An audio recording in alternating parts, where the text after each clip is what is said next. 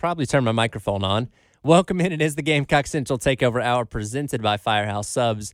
Here on the game on your Tuesday morning, Tyler, Wes, and Chris along with you. Obviously, guys, we spent so much yesterday reacting to a very comfortable win for South Carolina on Saturday, 47-6 over Vanderbilt. We talked about a number of things. Obviously, the defense, able to getting over 1,000 yards, which apparently somebody pointed out to me this earlier. He did get a game ball on Sunday from Beamer. Do we have confirmation on that? Because I know after the game on Saturday, he said he didn't get one. So he did get one after the fact, I guess. Confirmed, yes. Confirmed, okay. Well, good for him. Finally got one, finally deserves it. One thing we did not get a chance to talk about yesterday, which obviously is something that excites a lot of people anytime we do get a chance to talk about it, Lenora Sellers got into the game once again on Saturday.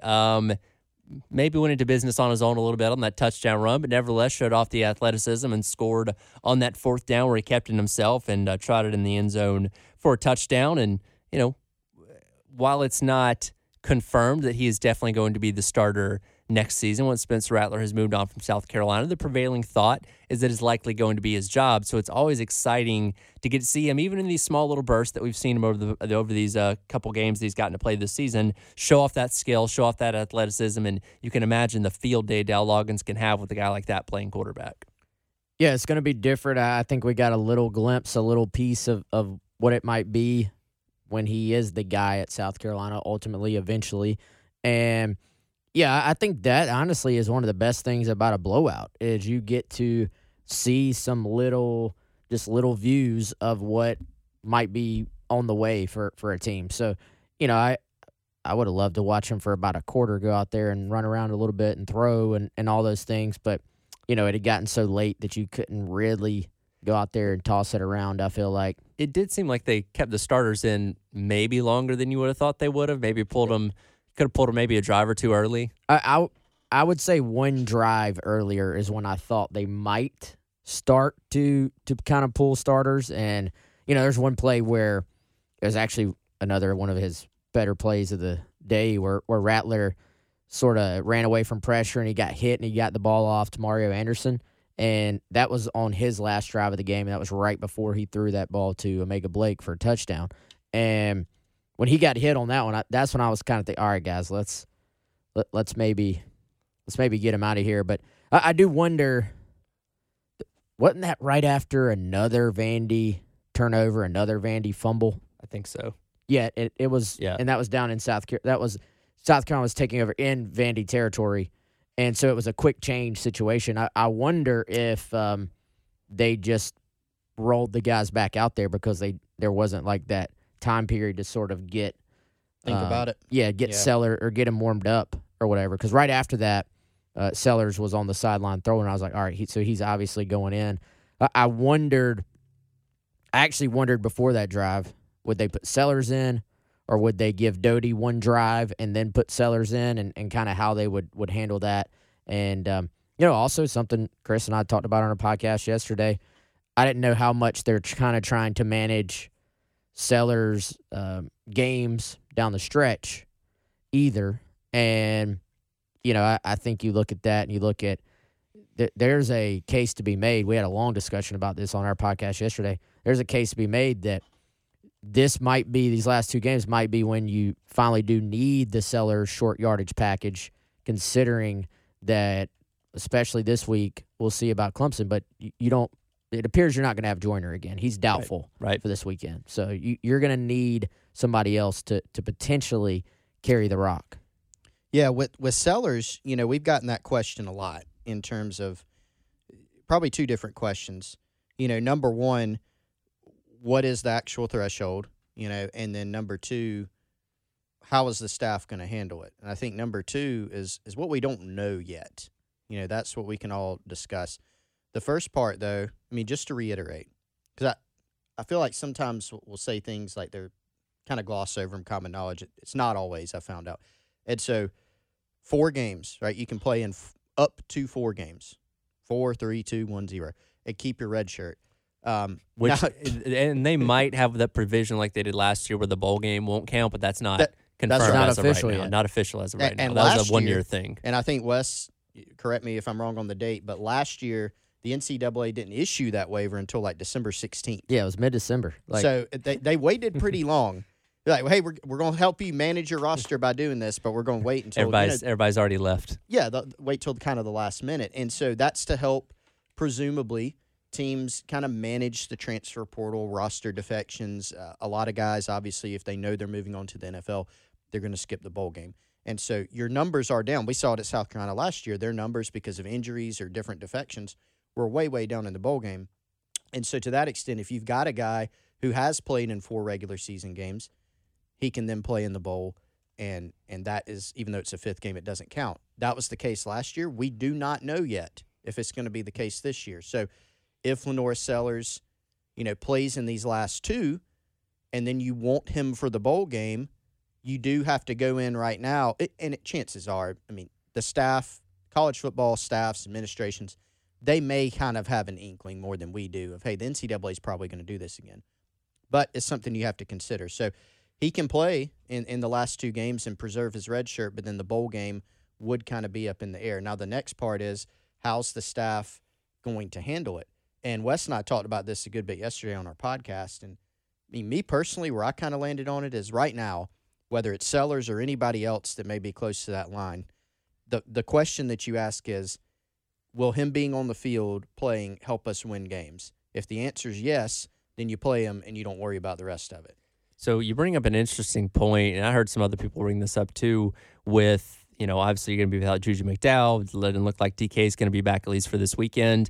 What kind of possibilities or what kind of scenarios can you use Sellers in? You talk about a package, which, makes you think, okay, short yards lining up as a quarterback and, doing a quarterback sneak or, the RPO or something like that. Would there be an opportunity to maybe line him up as a running back too? I know he's obviously bigger than a normal running back, but if you're trying to get creative here. No, I think you're kind of, you're getting ahead of yourself with that. I think the advantage of having him run the football as a quarterback is you get an extra blocker. So I think to put him in there at running back, you're kind of, and have him take a handoff, and he's not really used to that. I think you're overthinking it. I think to do that. For me now, and I told Chris yesterday on our podcast, I said, now you do have to realize also that means you're going to sub, and then your opponent's going to be able to sub. The beauty of Joyner in the Wildcat at times was that you didn't have to sub. You could just sort of motion Rattler out, or you could change the formation around and keep the same personnel. Well, if you're going to bring him in, obviously that's a sub, so then they can sub to Jumbo as well. So there's no real surprise when you do this. But he made I know it's high school, he made a living in high school in short yardage, just pound the football situations where the entire stadium knew Sellers was going to run the ball and still had success. So I think even if it's something you show this week just to make Clemson prepare for it, I think there's something to be said for at least having that at your repertoire, in your repertoire. Yeah, this is a big, and we've seen only glimpses of it, but like Wes said, you can go back to the high school tape, and he was just automatic. And yes, I know there's a big difference between, playing 4A football and stepping up to the SEC, but the limited sample size we have on Lenora Sellers shows that this thing can translate. He's got, it's not like he's running people over at the high school level and then you take him up to the SEC and go, I'm not sure if he's fast enough. I'm not sure if he's big enough. He checks all the boxes. He plays with kind of like a flair. He's a little bit audacious as a player because he'll try things. You remember the touchdown passes, the first one where he said he went back to the touchdown, like he checked the play. I'll just check back to the touchdown. That was a play where really I don't want to say he wasn't supposed to do that, but that kind of wasn't the end result of that play. And then if you missed it, Shane Beamer said, hey, we really just kind of wanted him to hand that football off. But he kept it, he pulled it, and he runs for a touchdown. Breaks a tackle from an SEC guy and then outruns other SEC guys, even if it is Vandy. And so the skill set translates. And when you look at this South Carolina team, they've lost to Kerryon Joyner as their Wildcat quarterback. They're down, to 2 scholarship backs. And this is a team that has already struggled in short yardage situations. You think about 3rd and 2. I remember a 3rd and 2 play in the previous game. They put into Kerryon Joyner as their wildcat guy. And we've seen that several times in short yardage situations. It's worked some, it hasn't worked some. So what's the solution, especially with a running back room that's kind of down and includes a freshman running back? Here's a guy who's got big size and is really adept at getting yardage in these situations. And, kind of projecting ahead to next season where we can assume that he should be the starter in this offense. Again, kind of seeing those glimpses in the limited time that he's gotten to play. And Spencer Rattler obviously has the ability to use his feet, but that's not his MO when it comes to the offense. You're not running the same like RPO concepts that you could with somebody like Sellers. So I think that Dow Loggins is probably licking his chops at all the potential new things they could do with a guy like Sellers that maybe you don't necessarily do with somebody like Spencer. Yeah, and I think part of it is you don't want to get Spencer hit a ton, honestly. And they're obviously different body types, and we've seen Spencer, I think, be very, very good in some of the RPO concepts where you're throwing off of run looks and getting the ball out to the perimeter, getting the ball out in space, and he's made some really good decisions on that stuff, I think. And it feels like he's kept a couple of more times the last few weeks than maybe we've seen in the past or seen for most of the year so far. Now, a couple of those keeps just didn't look right against Jacksonville State. The plays kind of blew up a little bit, I guess, but he kept for a touchdown this past week, obviously. So I think you have that, but you're not going to go to that well to where you're just going to kind of ask Rattler to get hit 3, 4, 5 more times than he has to, especially when we know how many times he's gotten hit anyway in the pocket this year. They have kind of gone to the QB sneak a little bit more down the stretch, it seems like. And so, we'll see if that continues. We're starting to see it's almost the tush push there. Yeah. The brotherly shove. But, what, Chris? I like that name better, the brotherly shove. I like the tush push. I think it's kind of funny. But brotherly shove is more on brand for Philly, though. Really, Yes. that's what they call it. Yeah. yeah. Well, they've proven that it doesn't work for everyone. Got to have the right guys to do it. You got to have a Kelsey in there. You do have to have Kelsey there. That helps. But potential sexiest man alive, Jason Kelsey. Have y'all seen that meme going around? And it's like the two of them when they're at Cincinnati. Young Bucks. And it's like don't give up. They're so for you. One of these guys is the potential sexiest man of the year or whatever it's called, and the other is dating Taylor Swift. And they just look like two high school football players, like just average regular old Joes. Never give up. Never ever give up. You miss 100% of the shots you don't take. Wayne Gretzky, Michael Scott. Always. There's been a lot happening in the world of college football outside of South Carolina over the weekend. We didn't get a chance to talk about it yesterday because we were focusing on the Vandy game, but I need to get your guys' thoughts on a lot that's happened. With that coming up, you're listening to the Gamecock Central Takeover Hour presented by Firehouse Subs here on the game. Jimbo Fisher, head football coach, NCAA Division I Football National Championship, Texas A&M University. The only difference between Kobe's and yours is you get to fill in a date. I hope I fill in a couple.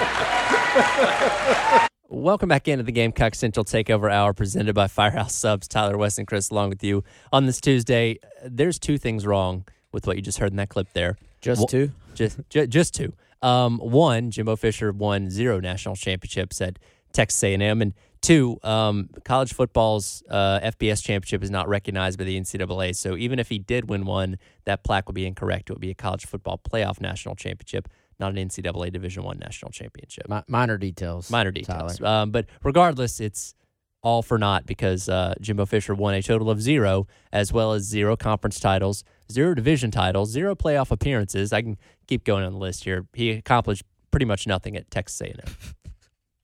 Jeez, Tyler. It's tough. Are you a fan? I'm not. I don't have anything against the guy, but it's just for the money that he got paid to underachieve the way that he did is kind of funny. So this, to me, is yet another reminder of how you really just do not know what tenure is going to work and what tenure is not. And I mean, you have a national championship winning coach, and you're going to a place with, I don't want to say unlimited resources, but pretty dadgum close. Like they have the resources to win. There's a difference between being a national championship coach and a program builder, though. Jimbo Fisher won a national championship, but he did not build that Florida State program that he won the national championship with. I think A&M needed a program builder to eventually become a national championship head coach. But from a building standpoint, he has built a roster that I think should be competing with about anybody. But you still have to have the right culture with that roster. I can give you all the ingredients in the world, but if you're not a good enough cook, your cake's still going to suck. Yeah, but did he not have the culture when he won at Florida State? But a lot of that was a carryover from Bowden. He didn't have to build that. He had good talent. And I think as the years go by, we credit Jameis Winston more and more with the ungodly season that he had in 2013. I think and the talent that he had around well, him, find too. a great quarterback is that so helps. a big helps. part of the So 2 equation. points. The culture, I think, was good enough / fine when they were winning. It fell off at the end. I mean, I remember a pretty extensive ESPN story that came out, and it even quoted some of the players that were on that team, and you could start to see some of the cracks. The thing is, they were just so good. They were just so much better than everybody. But Wes, what you said, that's the difference. When I look at Jimbo Fisher's tenure at the end of FSU and going to Texas A&M, yeah, they had good players. There's a lot of NFL players at Texas A&M on this roster, the ones he's had in the past. The quarterback position is the biggest one. It's glaring. If you don't have, I wouldn't even say in almost every circumstances, an elite quarterback, you're not winning a title. Like, what's the last national title team that didn't have an elite quarterback? Maybe Jake Coker at Bama? Like, he was a good quarterback? Yeah, he was serviceable, but, yeah, they had – And that was a little bit – that was kind of not in that, like, ground and pound era, but, like, going a little bit back to it. Yeah, I mean, McCarron before that at Alabama, again, game manager type of quarterbacks. Yeah, nowadays you've got to have a dynamic – elite guy, like even, Stetson Bennett kept getting the game man. It was a ridiculous thing then. It looks even more ridiculous now. He was a dynamic quarterback. But David Hale from ESPN put out a list the other day, and I'm not going to sit here and count on air. That's bad radio. But it is probably the last 10 to 15 quarterbacks that he signed. The vast majority, bust. They were either dismissed from the team, they weren't good, they transferred. You've got a never took a snap. You got guys that are injured. Like, you just have a lot of guys that were not good and didn't measure up to Jameis Winston and a lot of other championship-type guys, and that's the biggest difference, I think. Yeah, the fact to me, though, is just, like, this was widely, like, oh, they went out and took Florida State's coach. Now, there obviously were issues behind the scenes at Florida State, and sort of the spin at the time, which was maybe steeped in reality, is that there was a breakup going on at Florida State anyway. But it's a very, very awkward when you won a national title together. Well, people forget that Florida State team went 6-6 his last year. I think he skipped the last game, so technically 6-5 under him, but they barely made a bowl that year. Yeah, so it was kind of like they went ahead and the next person that he was going to date was already picked. But there were some rocky times there at the end. But still, when you pay the kind of money that they paid him, and he somehow still had all the leverage, even though things were rocky at Florida State. If you don't have the leverage, you don't get this contract that has completely guaranteed money and has no offset clause. $77.5 million. No offset clause. Yep. Like, so he can go take a job and it's not going to affect he can stack into that money. Yeah. I don't know where he's going to go. Well, and I'd go to the beach. Jimmy Sexton has me too. I can see him doing TV, but they might need like the closed captioning. Have to slow him down. It's not working. Yeah, put him at half speed. If Holtz can do TV, well, Jimbo can do TV. Different style. Jimbo very different style. He's just the auctioneer. so fast. Yeah. But yeah, it is becoming a little bit more, and we'll see if administrations start fighting back against this if they can a little bit. But the no offset thing, especially with Jimmy Sexton, who represents everybody basically, or most SEC coaches for sure, has become more and more commonplace. And you remember A&M's AD, Ross Bjort, was asked the other day about this in his press conference about the extension. Mm-hmm. Not just bringing Jimbo on, but an extension, like an immediate extension. Right. And he said, hey, at the time, that was the right decision. Well, because their best year was 2020. That's right? what The got COVID him, year. right? I'll say of all years to have your best year, the one that everybody's like, oh, it's COVID, it doesn't count. Yeah, it doesn't count, but that's their best year. And then I think they were looking at LSU, worried about LSU, with Jimbo Fisher's ties to there. Yep. And so Woodward, who had hired him. Woodward, who had hired gone him. And to so LSU. you jump out and you do that. Well, now they're paying $77 million for him not to coach there. That's right. And they're on the search for a new coach. I will say this: it is. I'm sure it's tough as an administration to. You're in a battle with these lawyers who. This is what they were built to do. This is what they were trained to do, and you're an administrator. This probably isn't among the top 3 skill sets it takes negotiating contracts with somebody who's been trained to negotiate contracts. And then your fan base, if you were to lose a guy because you weren't willing to spend the money, like your fan base will spend your money all day long. We can all spend somebody else's money. Sure. And so, it's, we're being cheap. We're being cheap. We're being cheap. And then the second you get to the other side of it, it's, well, why do we agree to spend all this money? So I think it's tough to navigate. It really is. And you want to constantly be taking care of your coach if there's success so that nobody else comes out and poaches them from you, while also protecting yourself on the back end if it doesn't work out. I'm going to put you guys on the spot. The next head coach at Texas A&M will be... Oh, gosh. Urban Meyer. Oh, really? Oh. No, All right. I don't really believe that, but I think it'd be entertaining. I don't know, but if you're making me say what you are, I got Lane Kiffin. Interesting. I've seen that name pop up a few What do places. y'all think about that? He's always rumored for at least one job every year, right? Every single year. Well, okay, he tried for Auburn last year. There's Why definitely wouldn't he try for A&M? There's definitely a lot of fire to that smoke last year. He's been a big proponent of saying, hey, NIL, we don't He have literally just said this weekend after losing to Georgia, we got to recruit better. Where's one place you can won't recruit a whole lot find many easier? more places that A&M. have. Yeah, I mean, it was said the other day, Pete Nakos from On3, who've had on the Garnet Trust Hour, talked to some SEC collective operators, and one of the quotes was, if it comes down to just dollars on the NIL front, A&M, you're probably not beating them. Yeah. Wes, what's your actual answer? That was it. That It was was Urban it. Meyer. I think it's going to come out of nowhere, honestly. I think it'll be maybe – I kind of like – I think Kiffin would kill it there. Yeah. Probably. Who's the UT – Jeff Traylor. guy. Which he shot that down, which that doesn't mean anything. Means nothing. Nick Saban famously said, I'm not going to take the Alabama job. Dan Lanning shot it Dan down. Lanning also shot it down, Yeah. which also means nothing. Willie Taggart shot down the Florida State job before taking the Florida State job. So, I don't think it'll be Dan Lanning. I think Jeff Traylor would be okay. that's like a under the radar Yeah. option.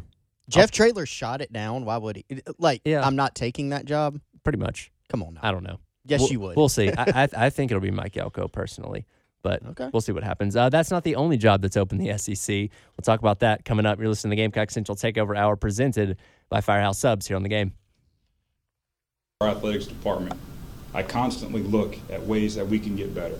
Part of that is looking at the health of our programs, and when necessary, it's my responsibility to correct areas where we are falling short.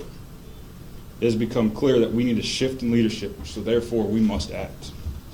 Shortly after meeting with Coach Arnett, I met with senior analyst Greg Knotts and asked him to serve as our interim head coach for the remainder of this season. Welcome back in Gamecock Central Takeover Hour presented by Firehouse Subs, Tyler, West, and Chris. That was the voice of Mississippi State Athletic Director Zach Selman yesterday talking to the media about the details of moving on from Zach Arnett as their head coach, wanting a shift in leadership. And obviously this is a Mississippi State team that we saw come into Williams-Brice Stadium early on in the season and put up a very good fight against South Carolina that the Gamecocks were narrowly able to escape with that victory. And after 10 games, they've decided to move on from Zach Arnett as their head coach. Of course, he took over in the unenviable spot of Mike Leach passing away last season. And I feel for the guy because that was not a spot that he expected to be in, kind of got thrust in the role. And, what could you really have expected from him in year one as a head coach when he'd never done it before? But they've decided to move on from him. And now also, like Texas A&M, will be searching for a coach in the next couple of weeks. Such a tough situation at Mississippi State anyway. And, I think you kind of, to win there, you got to be a little bit more outside the box. You can't just be, hey, we're going to run the football and we're going to play great, old school defense, and that's just how we're going to win games. I think going back to the Dan Mullen days, a little bit quirky head coach, has sort of a little bit different scheme, at least at the time.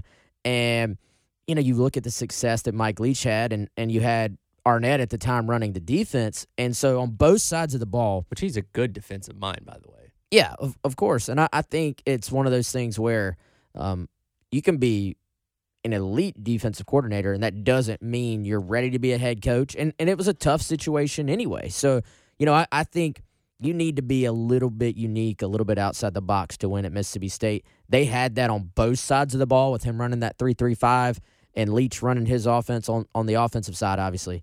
But I just look back at the decision to completely blow up what you were doing on offense and completely change the scheme. I feel like that sets you back when you already were dealing with so many other things that were going to set you back. Yeah, it seemed like it would have been in hindsight, and it'll be interesting to see Zach Arnett when he speaks publicly about this. I don't know what type of guy he is, if he'll open up and say, yeah, I screwed this up or I would have done this differently. But this very much had the feel when he took it over of just a potential Band-Aid, a potential stopgap. You look at the type of contract he got in an era where coaches and their agents have the advantage, as we just were talking about with Jimbo Fisher. I remember, Eli Drinkwitz has worked out well at Missouri, but his initial contract at Missouri was crazy. Mm-hmm. And he continued, given the circumstances. So you see that a lot. What was the opposite here? It's very cheap for Mississippi State to get out. And so it seems like when assessing that situation, it probably should have been not a long-term play. Like, it seems like more of a long-term play what he did. Hey, I'm going to build my identity. The defense is obviously the same because it's my defense, but I'm going to put my stamp on the program and build this, when really, especially this day and time in college football, and especially given the circumstances he walked into, probably would have been better to keep more continuity on the offensive side of the ball to give yourself a chance to have a runway. Well, and that's what made the air raid such a good fit for what Mike Leach was doing, because we talked about it. You can't recruit nearly the same way at Mississippi State as you can as at A&M or in Alabama. So the caliber of talent you have there isn't necessarily the same. You saw the perfect example of Will Rogers, not a world-beating quarterback by any means, but he thrived in that system. When you put him in Kevin Barbay's system this year, outside of, funny enough, the game against South Carolina, he struggled mightily. And that, again, was Mike Leach's ability. And Mike Leach, the innovator of the air raid offense, and maybe you think nobody could come in and run it the same way that he did, but that was a system that so many of those guys thrived in because they weren't your five-star guys left and right, and it wasn't this high-caliber talent that you have in other places in the SEC. And, yeah, massive step back this year. And, now not only are you looking for a coach, but now you're the second most desirable job in the SEC right now, which already puts you at a disadvantage.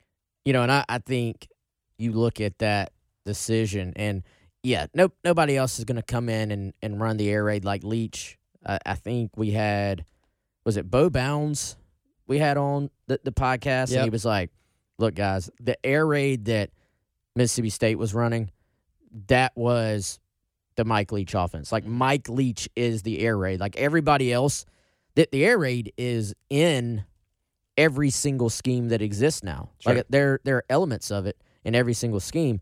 But, so, yeah, you couldn't expect, hey, come in and be Mike Leach.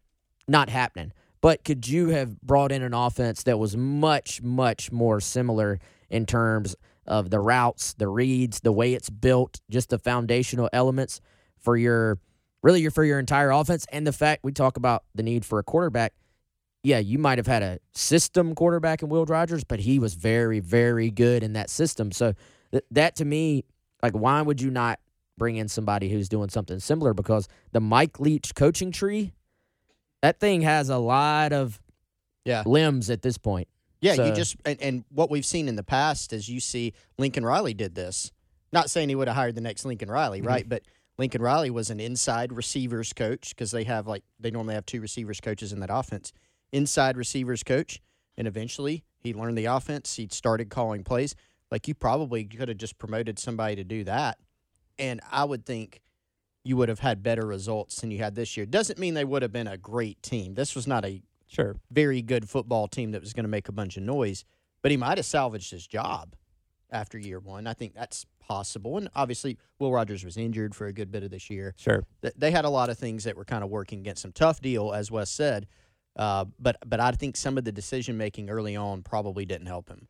Again, they're going to be looking for a coach as well, and names getting thrown out there. Maybe a Jamie Chadwell, Willie Taggart from Tulane, who runs a very different type of offense compared to what everybody else does. Maybe you could give Dan Mullen a call again. Hey, want to come back to Stark Vegas? That's exactly where I was going to go. We've seen that trend, coaches going back to a place and everybody kind of makes up.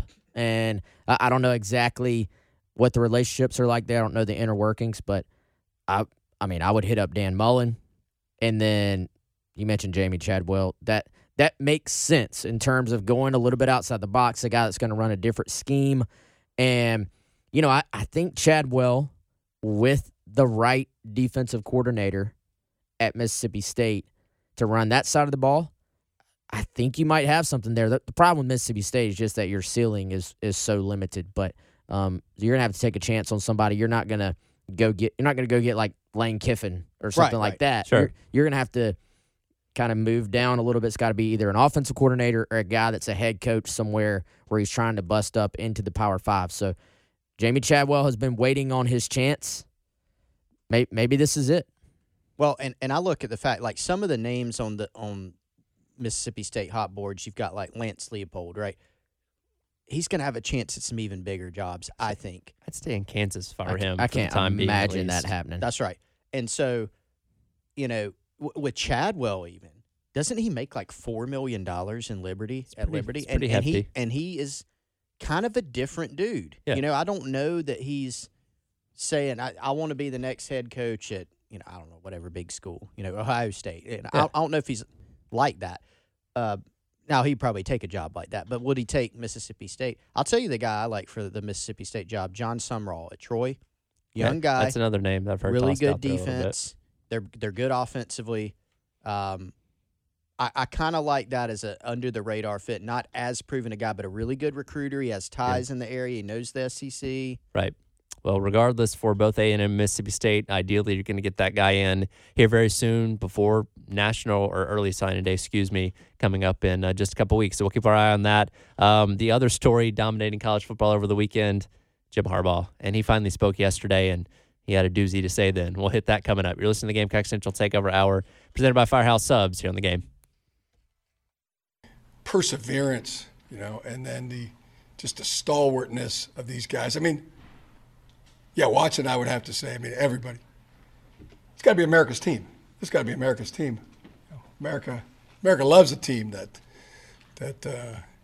beats the odds, beats the adversity, overcomes what the naysayers and critics, so-called experts think.